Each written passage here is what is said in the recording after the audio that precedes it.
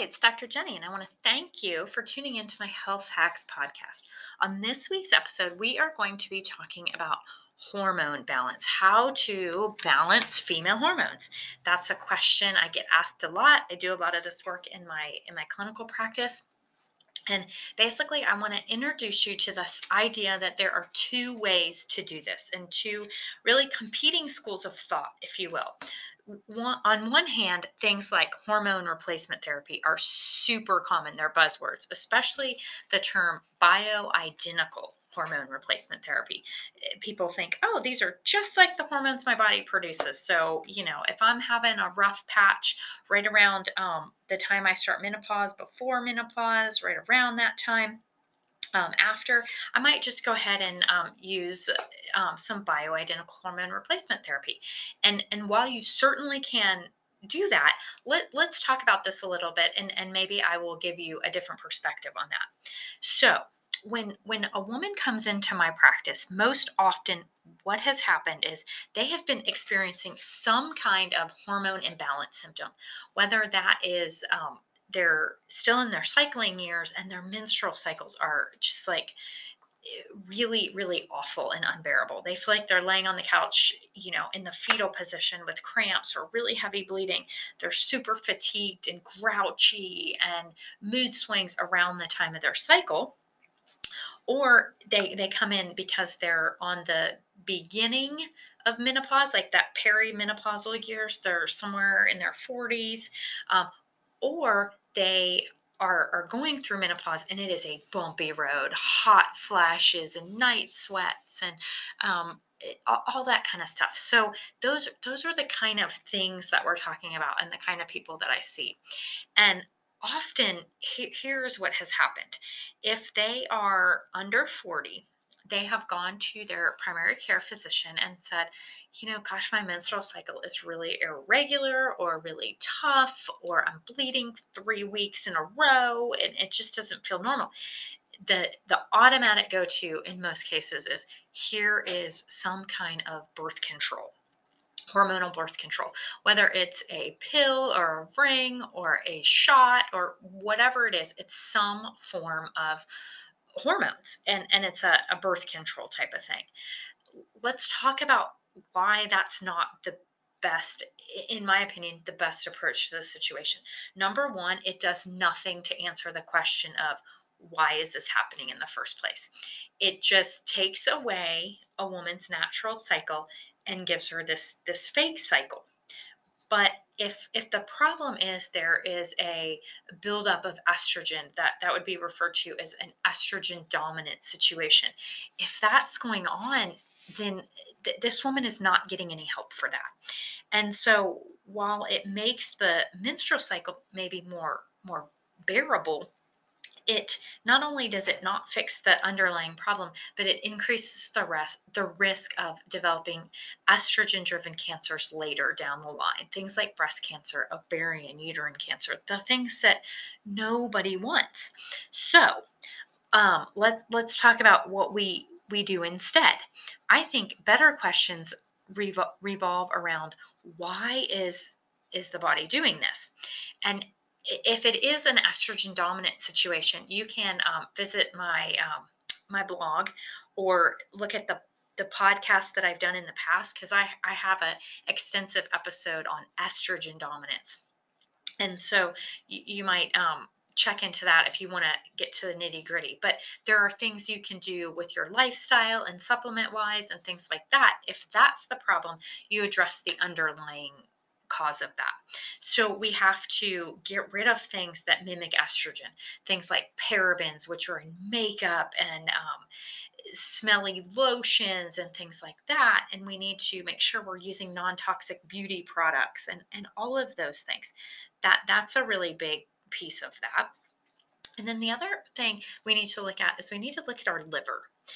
And that is because detoxification and methylation are two things that happen at the liver, in the liver, and they will affect your ability to clear hormones.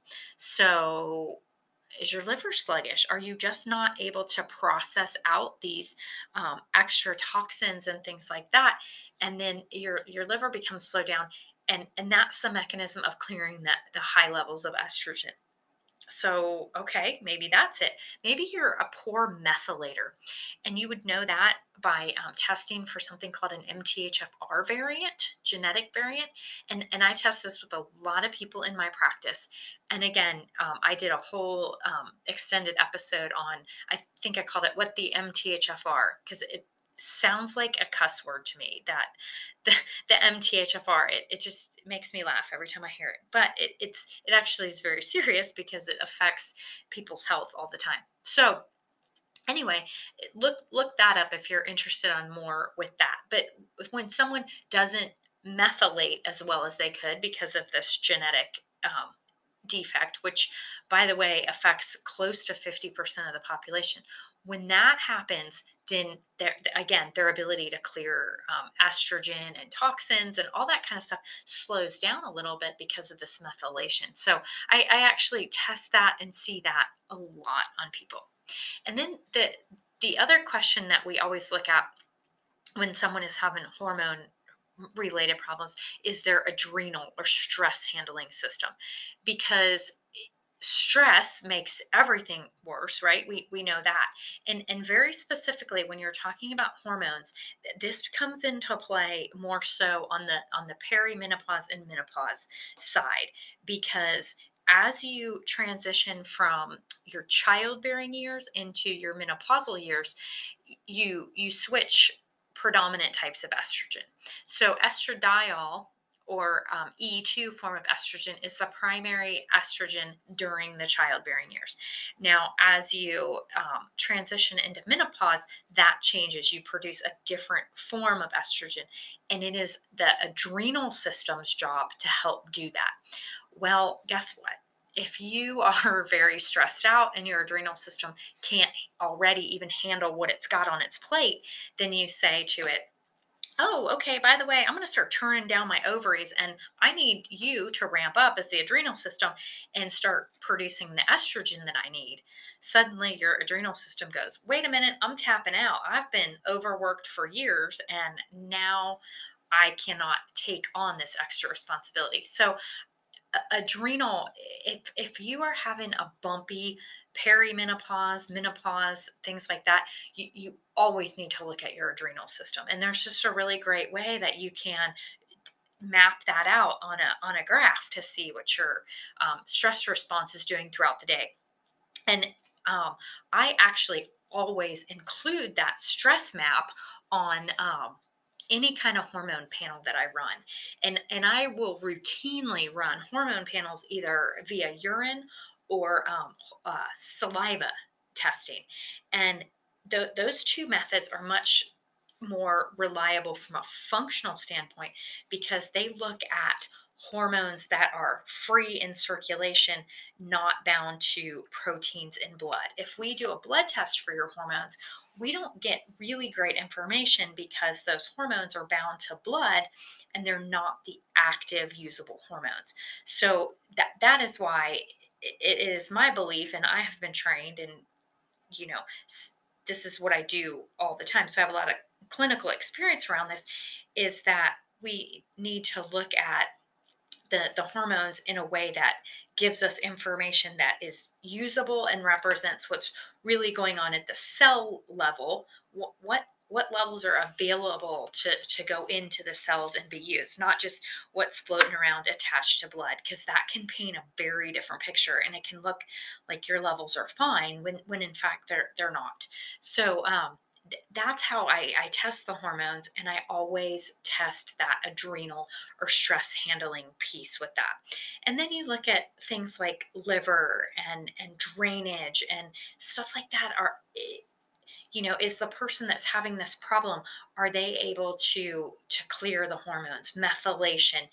It just there's a couple of different things we can look at depending on what a person tells me when they come to see me, as we're talking through and stepping through what we need to do. I ask questions, I get feedback, and then we say, okay, it makes sense to look at this on a lab. It makes sense to do this, whatever we need to do. Then we get a really clear picture, and then we map out the hormone response, we map out the adrenal response, we look at whether or not they're methylating properly, whether or not the liver is something that needs to be supported, or um, whatever the case might be. Now we have a blueprint on how to help someone very specifically, who is experiencing that. Because again, like we said, you are meant as a woman to go through this transition gracefully, and that's the design. For so many years you're fertile and able to have a child, and then at some point that turns off, and other things happen. It's not meant to be a death sentence. It's not a disease. It's not. It should feel good and be be something that doesn't leave you on the couch like crying every month, or hot flashing into this state of like, I just can't sleep at night, and I feel terrible. Those are not normal. So that's kind of, I hope what you took away from that is there's kind of two different approaches to this. We can just slap a band-aid on the symptoms by using some hormones, whether it's birth control pills or hormone replacement therapy or whatever. But long term, that usually ends up making people feel worse. I see that all the time. Someone has been offered one of those solutions, and maybe right off the bat, that relieves some of the symptoms. Like if you take a birth control pill, it will change your cycle, but it doesn't change the fact that you have an estrogen dominant situation. And now what you've done is you've just given yourself more estrogen. So with that pill, so you really haven't fixed the problem. You've just masked it and maybe slowed down the bleeding, but nothing to address the underlying imbalances. Same thing with the hormone replacement therapy. That can be a train wreck. So I certainly see that too very commonly. So just something to give you some thought is, hormones, you have to be really careful because using them increases your risk of cancer with breast, uterine, ovarian, things like that, which I feel like nobody really wants to have that increased risk. And then, you know, using hormones is really an overpowering way to work with the body. It just says, here, we're just going to give you the hormones you need. We're not going to encourage your body to do what it was made to do, and do it right. So, like I said, that leaves people feeling good, maybe short term, but in the long term, it's really not the fix. And there is a better way to do that. So anyway, you can check out the website, drjenny.com. If you have a question, there's a contact me form, or there's a little button you can use to reach out if you want to talk to me about this or something else that's going on with your health, and you want to have just a little more personal input. I'd be happy to talk to you and see if there's anything that on my end that I might be able to do for you to help you get to feeling better. So thank you for watching, and have a great day.